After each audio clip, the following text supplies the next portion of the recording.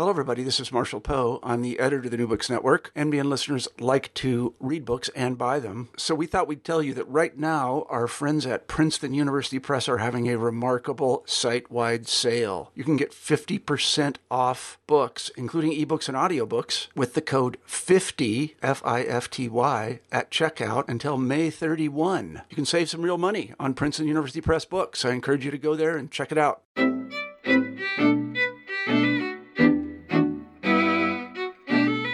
Hello, and welcome back to New Books in Jewish Studies. I'm Robin Buller, your host. Today we will be talking with Dr. Shannon Fogg, professor and chair of the Department of History and Political Science at Missouri University of Science and Technology.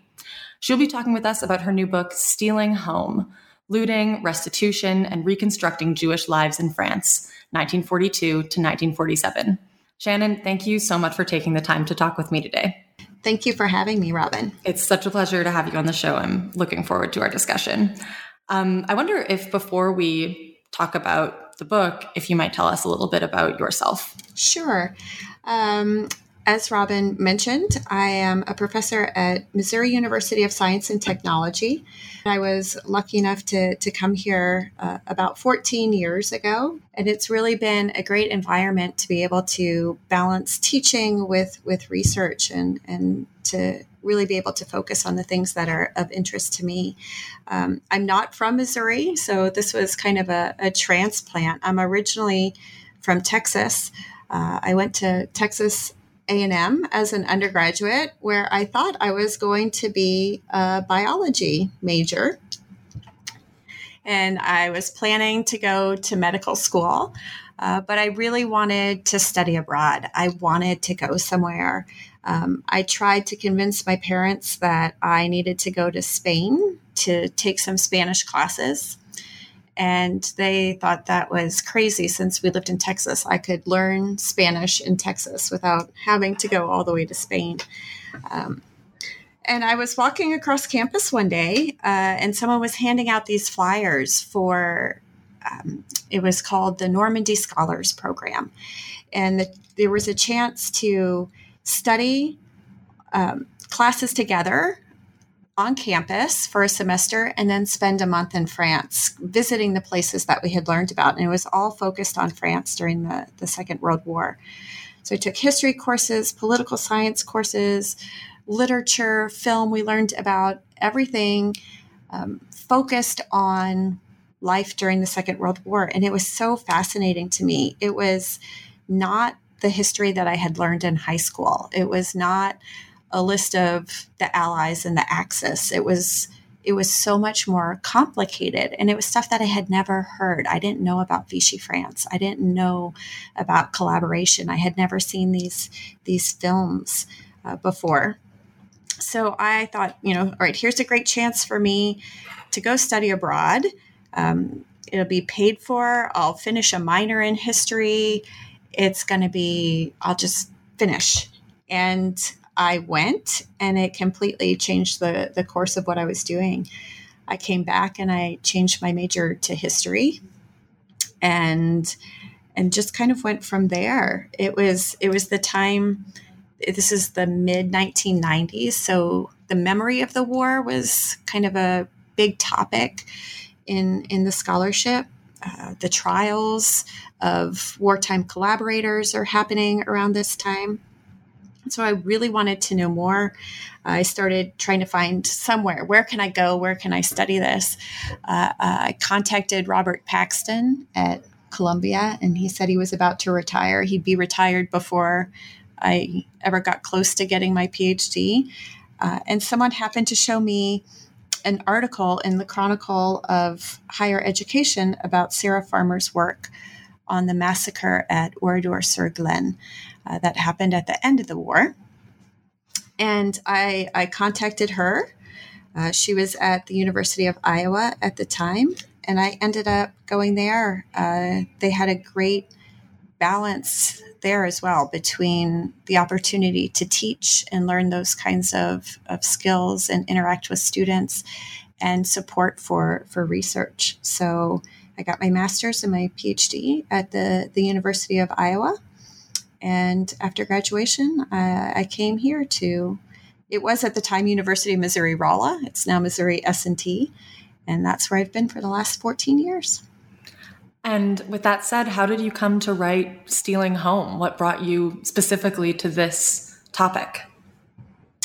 Kind of like finding Vichy was an accident. Finding this topic was an accident. I wasn't looking for it. I wasn't really planning to write this book. This isn't what I had in mind. When I started, I had just finished my first book and I didn't know exactly what I wanted to do. I thought I would maybe draw on some of the things that I had started researching in that book. And your first book was on daily life during the Vichy period, is that right? Right, daily life in the rural Limousin and the interactions between the French people and a lot of the refugees who came into the area. And one of the groups that I had looked at was the treatment of children. There were children's homes in the area. And I thought, there's still a lot more to say about children's experiences during the war. I was teaching for a semester in London in 2009. So I thought, okay, if I'm in London, maybe I can do something comparative.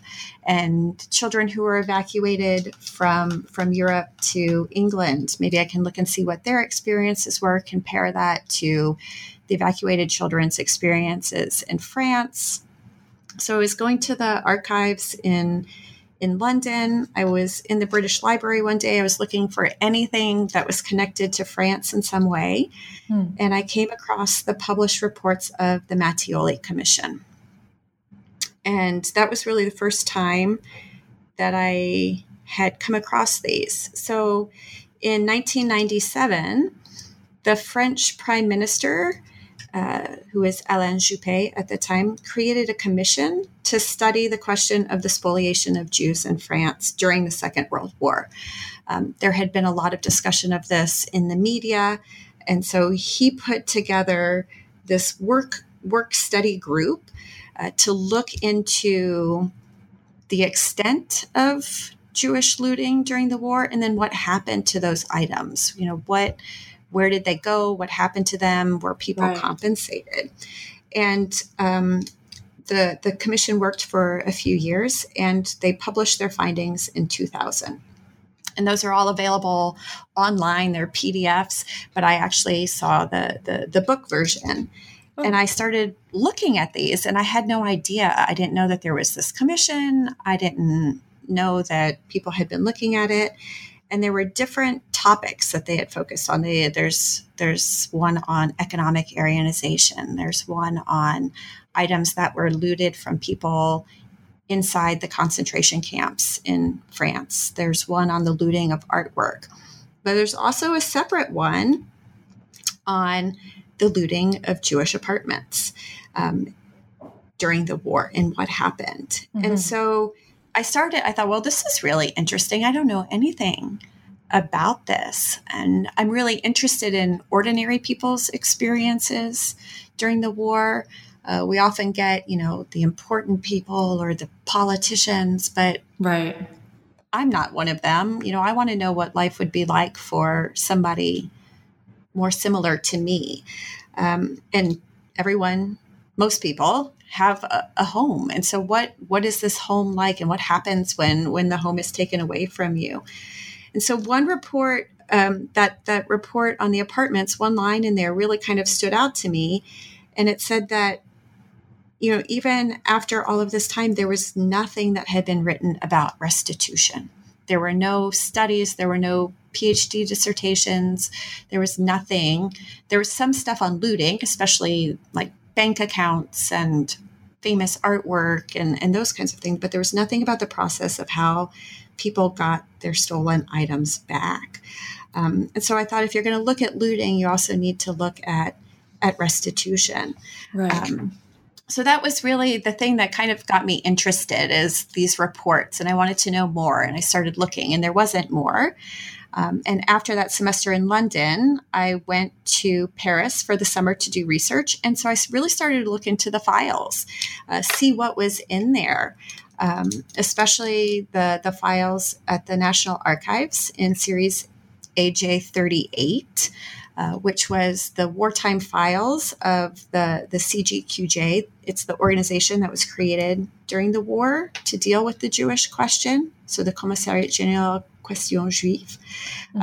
And that AJ38 also includes the files of the post-war restitution service. They're all grouped together. So it's seen as this continuation as well. So I started looking through there. What's in there? What information is there in about apartments? What information is there about people's homes? What happened to all of these things? And included in the documents are all of the inventories that people sent to the French government after the war. And these are inventories that were created by Jewish victims of looting. Their homes had been emptied during the war. And to get anything back, they had to send an inventory of their apartment's contents. So they literally had to sit and think and list every single item. And these things weren't around them anymore. So they're having to... Right. They're doing all of this by memory. Right. And so that's one of the things that's kind of interesting is how do people remember? What order are they putting things in? So there are all of these inventories. There's thousands of them. There's over 6,000 of them in there. So they're fascinating. And they tell us much more than just kind of listing the contents of a looted apartment. And so that's really where the project started. And it kind of grew from there. So having these inventories and then trying to figure out what can you do with them. I mean, you can do so many things with them. You can look at material culture and see what people owned. You can do a kind of demographic study. What are the size of apartments? Where are people living? Who's making these claims? So it was kind of starting with that and then kind of building out what other sources do I need to look at to build up this story of what happens when the government comes in and strips everything out of your home. What do you do when you come back? What does home mean? How do you restart your life? What's the role of material things in that as well? So I really didn't start out specifically wanting to explore this topic, and the project really went where the archives led. I wonder, just because you quickly mentioned restitution and you talk about the importance of this term early on in the book, I wonder if you want to explain for us the difference between restitution and the other word that we hear a lot when it comes to, dealing with the aftermath of looting, which is reparations. Right. So immediately after the war, the French government is interested only in returning stolen items. So restitution at this point it's purely the connotation of returning an item that was stolen. There is no moral connotation, which is what we get with reparations, the idea that you're kind of providing compensation for something that was lost, or that you're righting a wrong in the past. You're making some kind of repair. This is purely returning items that have been stolen. So the idea was, after the war, there's all of these thousands of apartments. There's 38,000 apartments in Paris that were completely stripped of their belongings. The idea is then some of these items were found, and can they return these items back to their rightful owners? It's not about compensating all of the people who have lost their things. It's solely about returning items that were stolen. And why do you think it is, or why is it that this topic, hasn't been explored? Of course, the history of, Second World War persecution has been very widely studied, but the story of rebuilding Jewish life after the war hasn't really been told. So why is that? I think it's a really interesting question. I don't know that I have all of the answers to that, but I think that there's certain trends that we can kind of find. There's certainly more being written about displacement and return now in France, but also more widely in European history. But I think one of the contributing factors is that for a long time, there's been this idea of post-war Jewish silence, that after the war, Jews didn't want to talk about their experiences. They wanted to looked to the future, right? They wanted to rebuild their lives. There was no point in looking back, but the point was now to move forward. There are other examples of people who say, I got back, I wanted to talk about what happened to me, but nobody wanted to listen. People didn't want to know. Or other people, non-Jews said, we suffered during the war as well. We all suffered. So let's just all move forward. But there's more and more research that comes out that demonstrates that Jews were talking about their experiences after the war. They were writing about it. They were engaging in politics. They were engaging with the government. But that narrative has largely been lost in the scholarship as we moved further away from the war. So there's a lot in the post-war period. And then I think that myth of silence kind of became one of the dominant historiographical narratives. And so that's, I think, one reason that we don't have as much about that post-war period. I think there's several other things we could consider. The process of rebuilding after the war was all-encompassing. Everything in France needed to be rebuilt. You need a new government to be put into place. The infrastructure needs to be rebuilt. The economy needs to shift again. So you have everything that needs to be fixed and focused on. And we often look at those larger kind of issues, those larger overarching trends, right? Women get the right to vote. You have an economic boom. So those are, I think, the things that get attention. There's food shortages at the time. There's housing shortages. So I think these kind of individual stories of people rebuilding their lives, the daily struggles of individuals get lost in these kind of bigger structural shifts. In some ways, it's kind of related, right? The sources, what kind of sources can we use to try and understand what it was like for people to rebuild their lives? If you come back from surviving a concentration camp, or you've been in hiding, or you've, been traveling, and you come back and you've lost everything. You don't have a job. Family members are gone. Your home has been completely emptied, or somebody else is living in it. Your main concern is probably not to write down your experiences of what life is like as it's happening at that point. So they're not documenting the return. There's not right an easy source base to go to. And there were paper shortages. I mean, people aren't writing these things down. So I think people have really been interested in understanding, and it's back to the historiography, like how something like the Holocaust could have happened. It was truly extraordinary. But that return to normal is more ordinary. And I think it's not something then that right? The idea is you're just going back to the way things were. So why do we need to look at that when we still have to understand how this even happened to begin with? So I think there are a lot of different reasons why we haven't looked at this process of kind of reintegrating. And after the war, there's also a huge emphasis on the positive aspects of France's history. A lot of focus is put on the resistance. France is trying to find its own way forward with the developing Cold War and what kind of country they're going to be. We're returning to the ideas of a republic and republicanism. Everything is equal, and we're not identifying people by racial or social or ethnic differences anymore. So all of those things, I think, combined mean the focus is on the bigger, or things that people saw as maybe more important than kind of the daily readjustment to life after the war. And I guess the history of spoliation would definitely be a negative spot in the history of France. So how did the spoliation come about? I mean, how were Jews dispossessed during the Second World War? What were some of their experiences, and how did this process, come to be, both, I guess, from the top down, but also what were their experiences on the ground?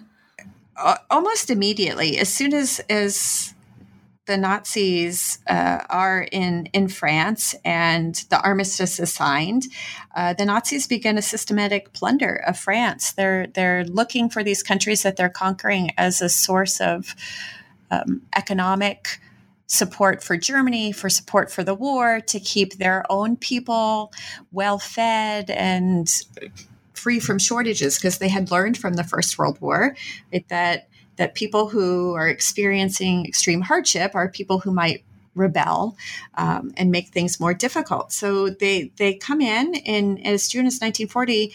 As early as June 1940, they're focusing on taking things out of France. They're focused first on artwork, especially, famous pieces of art, other cultural objects, sculptures, library collections, and things of like really high value. Right. And that certainly affected Jews and Jewish collections and Jewish art collectors. But as we kind of advance in the war, the looting of Jewish homes begins later. And it really starts in the spring, officially starts in the spring of 1942 with something that was called the furniture operation. And the looting of Jewish homes, it's a coordinated effort, and it is clearly associated with the implementation of the final solution in Europe. Alfred Rosenberg, who is in charge of the Eastern Territories, he sends a request to Hitler in December of 1941 asking for permission to strip uninhabited Jewish homes throughout Western Europe so that those items could be sent back to the Eastern Territories, where he said there is a severe lack of furniture. So it's part of the Nazi expansion right into places like Poland, where then they're removing Jews into ghettos and later into death camps, and then putting Germans into these homes and into these areas, but they needed furnishings. Hitler approved this transfer of goods from Western to Eastern Europe, and the program officially begins in France in January 1942. So the idea was, at this point, it was limited to what they call abandoned apartments. So only uninhabited, abandoned apartments could be looted. But again, this is linked to the implementation of the final solution, and you have to think about why are these apartments abandoned. In many cases, it's people who had fled Paris, right, for their own safety, who had either fled to southern France or to other countries because of the laws that were being implemented, because they saw the danger, because they were experiencing persecution. So their homes are now considered abandoned. And it's also abandoned homes, empty homes are homes that are no longer occupied because their residents had been arrested and incarcerated and interned and then later deported. So these abandoned apartments, between 1942 and 1944, at least 38,000 of them in Paris were sealed. So that's the first step in the process. If the apartment is identified as being abandoned, it could be sealed under Nazi orders, and seals were placed on the door with a little notice that said, "Do not enter." And then they remain sealed until usually a French moving company came to remove the items. The furnishings, everything inside the apartments were removed. They would come in, they would take the lights off the ceilings, mirrors off the walls, the linoleum off the floor. They pulled out kitchen sinks and took those as well. So absolutely everything was stripped out of these apartments. They were then taken to various depots inside Paris. There were three labor camps, Nazi labor camps inside Paris that were that had Jews who were forced labor working inside these camps. The furniture and the items inside were then sorted. So all of the cups and dishes and saucers, everything went together. The clocks, the children's toys, everything was sorted by category. They were then packaged, and most of them were then shipped to Germany. And it was the Mattioli Commission did kind of do the calculations and looked at all of the things, and more than 674 train loads, full trains of goods were sent to Germany in this 2-year period.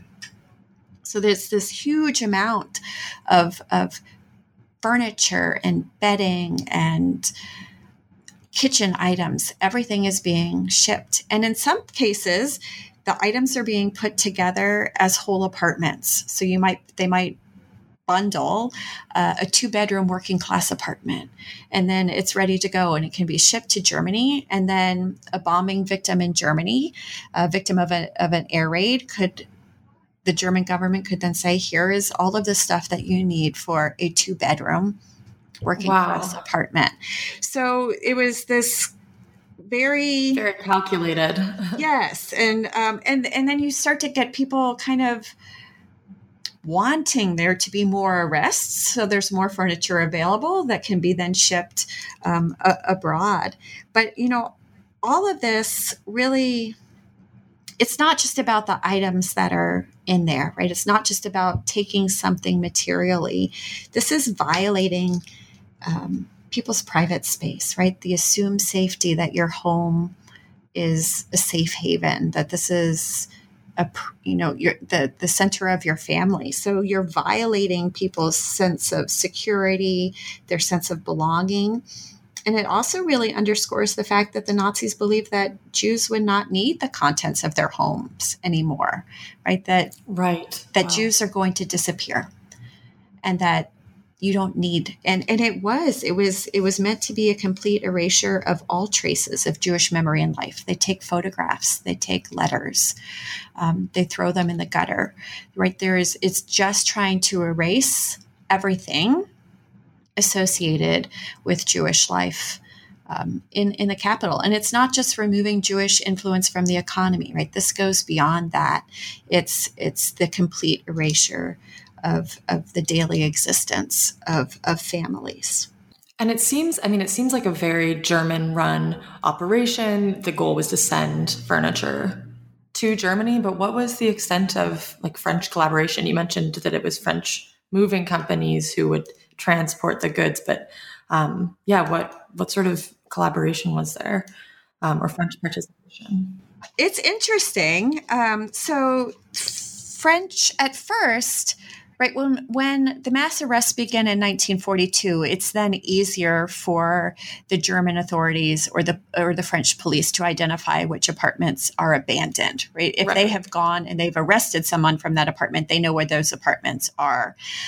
But before that, when the process started earlier in the spring of 1942, in January 1942, it would be the neighbors who would say that apartment is empty, right? Can I move in there? Can you get the furniture out of there? Landlords were often complicit in it because they're losing the rental income if people have abandoned it. Right. So they want the government to do something about it, to empty that apartment so that they can get somebody else in there and they can get their income back as well. There are people who are asking, we've noticed there's a lot of empty apartments. Can I have something bigger and nicer for my wife and I so we can start a family? Because currently we live in a very small place and we know there's 2 nice apartments in this building. So there's that kind of complicity or opportunistic participation in what's going on. It's very visible. You can't hide a moving truck, right out in the middle of the street. People see this happening and they see it. And at first, before some of those train loads of goods were being sent to Germany, Jewish furniture was being given to French air bombing victims, especially in Boulogne-Billancourt, where the Renault factory was. And there was also a French aid organization. They would come with their truck and load up the things and then deliver it to the victims of this wartime thing. And then this was seen very positively that, thanks to the Germans, right, we're supplying these poor war victims with furniture. And then the French become much more skeptical as these things are now being loaded onto trains and being shipped out. And the French government does try to kind of keep control of this. They say this is part of our French patrimony. This is French stuff. We want to keep it here. I mean, that makes sense just economically that they would want economically as well, right? And they even tried to argue, well, if you're going to take it, then at least calculate the cost of it and deduct that from what we owe you for our occupation costs. That didn't happen either. But there is this kind of, it's not, so there's some protest to the fact that this is happening, but it's not protest because you're taking Jewish goods or what the end result is. It's more protest because the French are losing control over it and they're losing the economic advantage of it as well. And then, of course, after this terrible and traumatic experience of deportation or of, escaping to either southern France or a different country, a number of Jews did return. So how did they at first go about attempting to reclaim their previous homes, their now lost property? Were they successful in doing so? What were their experiences in doing that? So, when you look at the documents, there was a lot of things immediately after the war that told people don't come back to Paris. They said, they said right now there's no reason for you to come back. Your home is occupied by somebody else. So there's not going to be a place for you to stay. Your job is gone. There's no workshops, so you're kind of better off where you are. But many people came back. Some people came back and found their homes exactly the way they were when they left them. Others came back and found their home completely empty, but no one else living in it. And still others came back and found that their apartment was empty and that somebody else was living in it. So you have various kinds of situations that people return to. Some people knew in advance. Sometimes a neighbor or their concierge had let them know during the war, hey, the Germans came and took all your stuff, if they knew where they had gone. But one of the first things that we see the government really kind of stepping in to do is issuing an ordinance related to housing in November of 1944. And this ordinance really addresses the procedures for people to reclaim their homes. It's set out in such a way that if your apartment that you rented had been occupied by someone else during the war, you could request to return, but there were certain conditions. And it was very vague. It was very much couched in a language of republicanism, of equality, that we all have the right to kind of go back to where we were. But they also acknowledged that due to extreme housing shortages and the destruction of the war, that this wasn't going to happen for everyone. So they try and outline what would allow people to return. So you could request to return if you had been obligated to leave without consent and under the kind of... Okay, so not if you escape to the south of not of your own free will, but out of pressure. Well, but it could also be the material or moral duress that was resulting directly or indirectly from the fact of the occupation. So it's fairly broad, but you had to have left after the armistice. So not if you had left freely, like in May during the Exode as the Germans are coming in, then this is a questionable thing, right? Because you fled on your own. So it is very complicated. It's very vague. And there were also a lot of exceptions into the ordinance as well. So if you had left, right, you meet these other conditions, but if the current tenant was a bombing victim, or the current tenant was an evacuee, someone who had been evacuated maybe from Alsace and Lorraine or the other border regions. If you were a refugee, if you were the spouse or a direct relative of a mobilized soldier or a prisoner of war or a political or labor deportee, you would be exempt from being expelled from that apartment. So there's this process put in place, but it's almost impossible to actually use because so many people were exempt. So really the only people you could kick out is maybe if it was your neighbor who just wanted to expand the size of their apartment, right? But if somebody else who had been a victim of the war in some way had moved into that apartment, they were exempt from being expelled. So it's this idea that no one is going to be singled out for help. There's no special advantages given to Jews whose homes had been looted and then reoccupied. Everybody is kind of in the same situation. And so people find it very difficult. I mean, it was very difficult to get this housing back. You could take the current inhabitants to court to try and reclaim your apartment. And oftentimes people might win the court case, but then it was much more difficult to actually get someone to follow the law, right? To actually move out. And throughout the spring of 1945, so if this ordinance passed in November and people are trying to apply it, throughout the spring of 1945, there are protests throughout Paris when Jews are trying to reclaim their homes. Organizations would come together. There's an example of somebody, the concierge had moved into the apartment of a Jewish inhabitant. The Jewish survivor comes back. They're given the right to return to their home.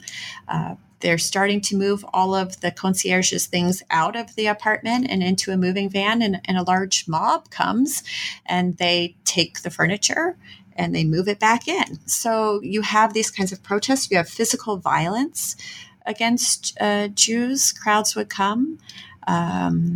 They would beat up the Jewish survivor who is coming back. There was one woman who was slapped in the face when she tried to go back into her apartment. So it's very difficult. There we also see a lot of expressions of anti-Semitism that continue after the war. And why would you give an apartment back? You know, the reasoning was it's inhabited now by a good Frenchman. Why would you give it back to a foreign Jew? So you see anti-Semitism, you see xenophobia, you see this kind of hierarchy of suffering. We suffered, we're victims. Why can they get their house back, and why are you going to kick somebody else out? So, and it's a very small number of Jews, right? 38,000 apartments, but the number of Jewish deportees, survivors who come back are much smaller than the 5 million people whose houses had been bombed, or the million POWs who return. So there are all of these different groups that are competing for access to these houses, to these homes.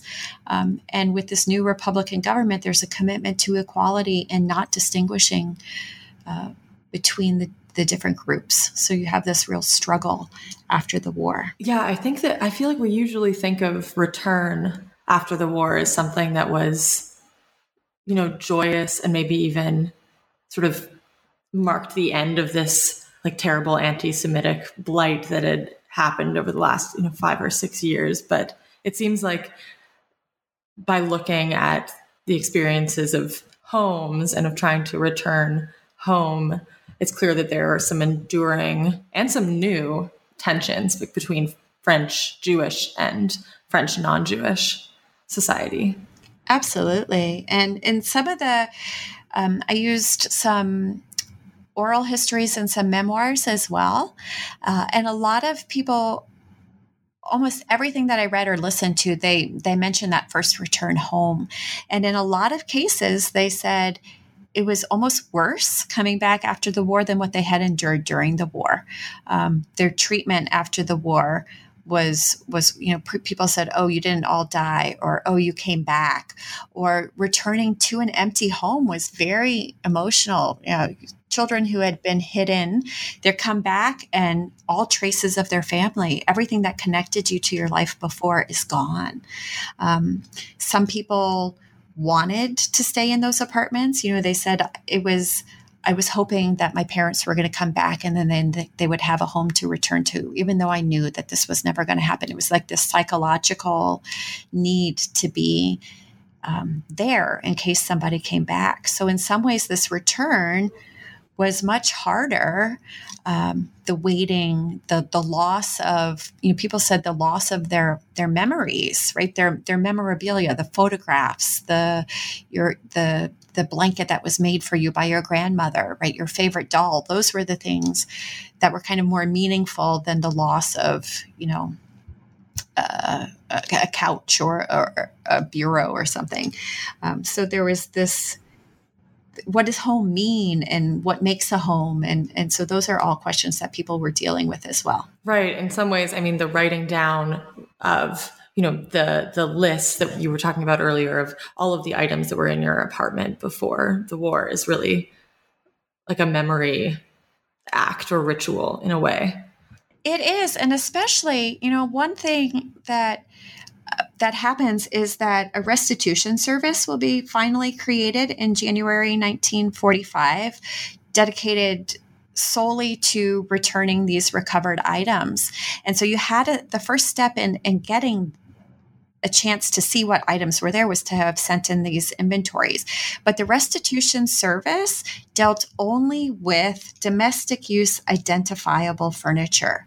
So the only thing that they're interested in are in unique pieces, something that you can look at and say that is definitely mine. So anything that was kind of modern, mass manufactured, they weren't going to return, because there's no way to say that what now, right? For us, that IKEA bed is my IKEA bed.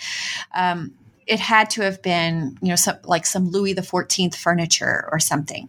They weren't returning any of your kitchen utensils. If you knew what your refrigerator serial number was, maybe you could get, that's something identifiable.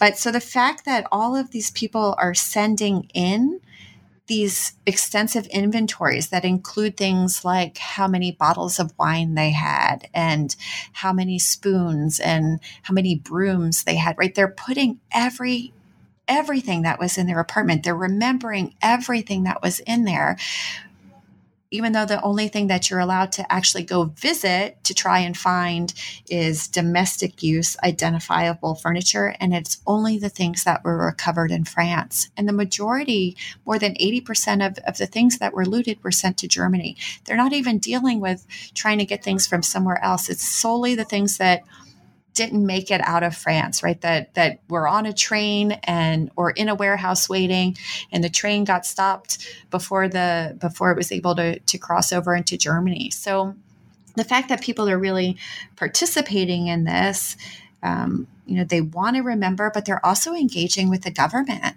They're right, that this is a way to have a voice, to maybe recognize the legitimacy of this new kind of government, this expectation that they're going to do something to help you. So these inventories are more than just, a way to get looted items back. Right. And let's stick with this restitution service for a minute. So, what exactly is its, you've talked about its goal, but what does it really end up doing for people? But also, what does it tell us about this sort of intersection between public and private lives, the role that the French government is playing in intimate and, private Jewish lives? So the Restitution Service, it's created in January 1945. It's under the French Ministry of Finance. Kind of before that, people were sending their claims to kind of the property department of the French government. So this is to focus solely on the restitution of these looted goods, and their job was really to kind of make sure that all of the legislation that's being passed is enforced in terms of the looting and spoliation process, so that you reverse all of those things. They could make suggestions for new or additional measures. And then their job is really to keep the finance minister informed of how restitution is progressing. And one of the things that I find really most interesting about this is there's this huge bureaucracy, and you have thousands of people sending in these letters. Basically, they had found about 2,400 pieces of furniture. Right, that's all, of the 38,000. Right, it's not a lot. Out of the 38,000 apartments, and think of all of the things that go into furnishing an apartment, there's 2,400 pieces of furniture that had been found. And in the end, less than 2,000 of them were returned. So it's not really so much about the actual physical restitution of items. It's more about these bigger issues too. It's about recognizing, right, that Jews are now part of the nation again, and that participating in the political process, of having your voice heard, of recognizing that that they were singled out and targeted, and that their items were stolen, that this is part of a larger genocidal process. This is all related. The spoliation and the restitution is all showing us the ways that these private areas become very public and become very political. And I think that the despoilment process is just an extension of other ways that the Nazis and the Vichy government are trying to regulate people's daily lives, right? Through rationing. What you eat is now the government's business. Who you marry and whether you can get a divorce is now part of the government's business. Your identification, right? Identification cards are stamped, curfews that are imposed. All of these things are meant to destabilize people's lives, and they intrude into your private life and make it part of the public sphere. And the same thing for restitution, right? The government is taking a role in rebuilding the physical space of your home, and who has access to which apartments, and what things can you put in there, and who has priority for those things. So I think all of these, right, that public policies are really going into private spaces. And what do you want happening in these private spaces, right? You want the reconstitution of families, and you want children to be born into these families. And that's a sign of returning to normal. So it's also thinking about demographics and what France is going to look like in the future. So all of these things kind of come into play just by looking at an apartment or a home, right? And what happens in there. One part of the book that I found particularly fascinating is your discussion of how the home has, traditionally been regarded as a feminine space or a woman's domain. I wonder if you could talk a little bit about how gender played into the history of spoliation, but also restitution and the reconstruction of Jewish homes and lives in France. Sure. And that was one of the things that I thought was really interesting. So that November ordinance and the people who are allowed to re-enter the home, it assumes a patriarchal, male-dominated family. And so the renter, usually the man, right, has the ability to reclaim his home. But what happens then if the man has been deported? Because more men statistically were deported from France than women. So that's one aspect. All of those people who are excluded from being expelled, they're male categories, right? Prisoners of war and their wives, or labor deportees, usually male. Right? So there are all of these things or kind of male centric, but women are seen as the keepers of the home.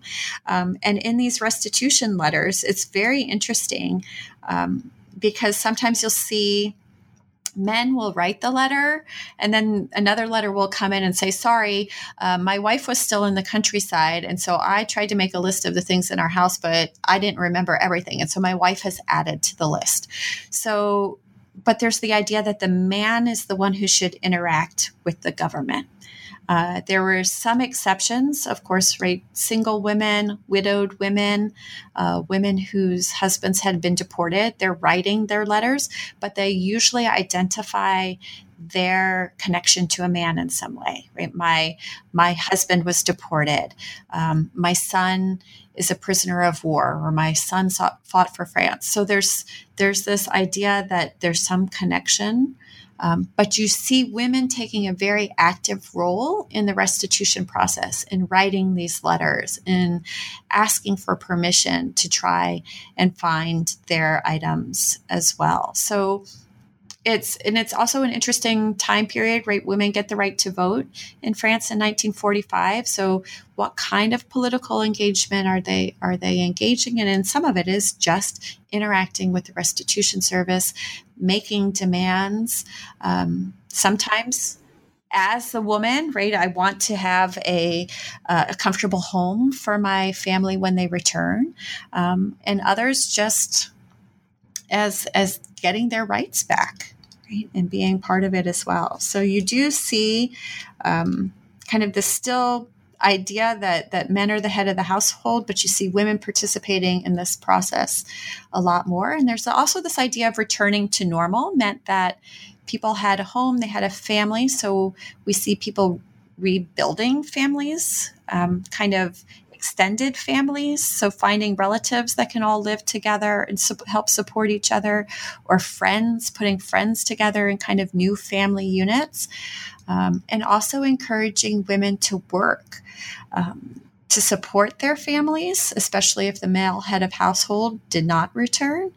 And that was seen as now normal. Work was normal, family was normal, and being in a safe, clean home was part of that as well. And how did Jewish organizations assist in the rebuilding process? I mean, how were associations, whether French communal associations or international Jewish associations, significant in this history? So people turn to them directly, right? So you have the government that's doing things. So some Jews kind of turn externally. And if things aren't going fast enough in that way, people turn to internal Jewish organizations to ask for help. They saw them as organizations that could lobby the government to make sure that laws were being passed, that things were happening more quickly. They're also providing a lot of aid. Those people, when they did return, if they didn't have a place to live, they might provide some temporary housing. They might provide a little financial assistance. They might provide a loan so that somebody could buy a sewing machine and start sewing and selling things to support themselves again. So there's different ways that that the Jewish organizations are there. So there's some financial support, there's some kind of job training support, there's interacting with the government. They also talked about, they did some petitions, especially when there's difficulty in getting people back into their houses. They talked about propaganda campaigns. They felt that if people truly understood what had happened to the Jews during the war, they would be more supportive and there wouldn't be some of the issues and conflicts after the war. They start gathering information and documenting all of these things because they felt that that was important to have a record of this as well.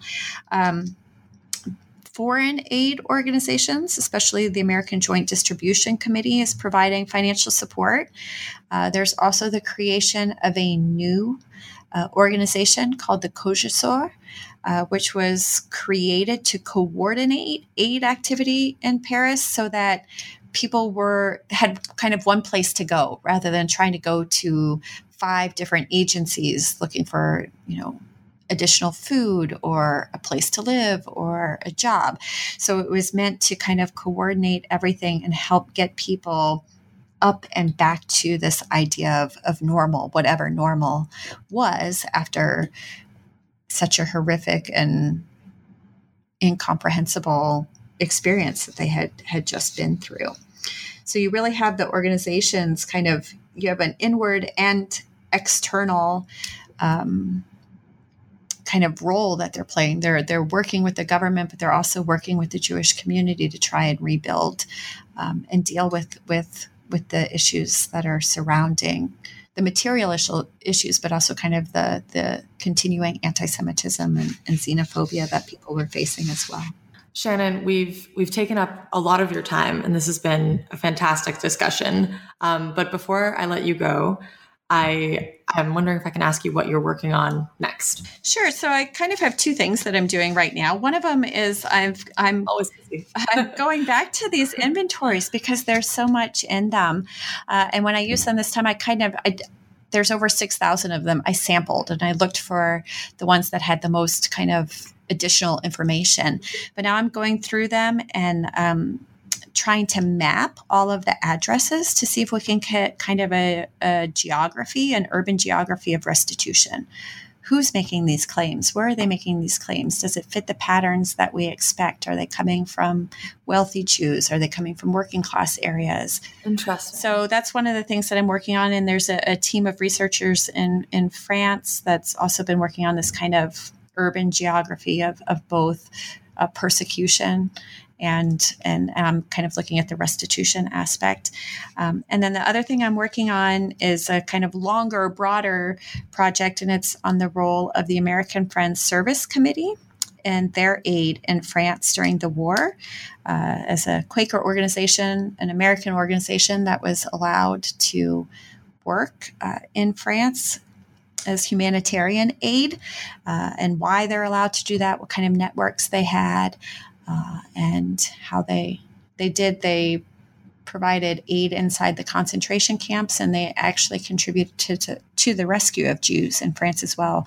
And we don't really have a comprehensive history of what they did during the war. So that's the other kind of longer term project. Yeah, that's not something I have any knowledge of. It sounds fascinating. And there's tons of, and it's one of those things that you get in a rabbit hole. There's tons of archival material. They sent letters back to Philadelphia. Everything that they did in France had to be approved. So there's all of these written records, which I'm kind of buried in documents. So this is really much longer term. Right. Well, those sounds like some fascinating projects. I hope to have you back on the show when you've finished that project, not to put any pressure on. Shannon, thank you so much for coming on the show. This has been fantastic.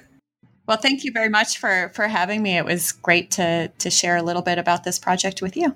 That was Shannon Fogg talking about her new book, Stealing Home, Looting, Restitution, and Reconstructing Jewish Lives in France, 1942 to 1947, which is out from Oxford University Press. This has been New Books in Jewish Studies. Thanks for listening.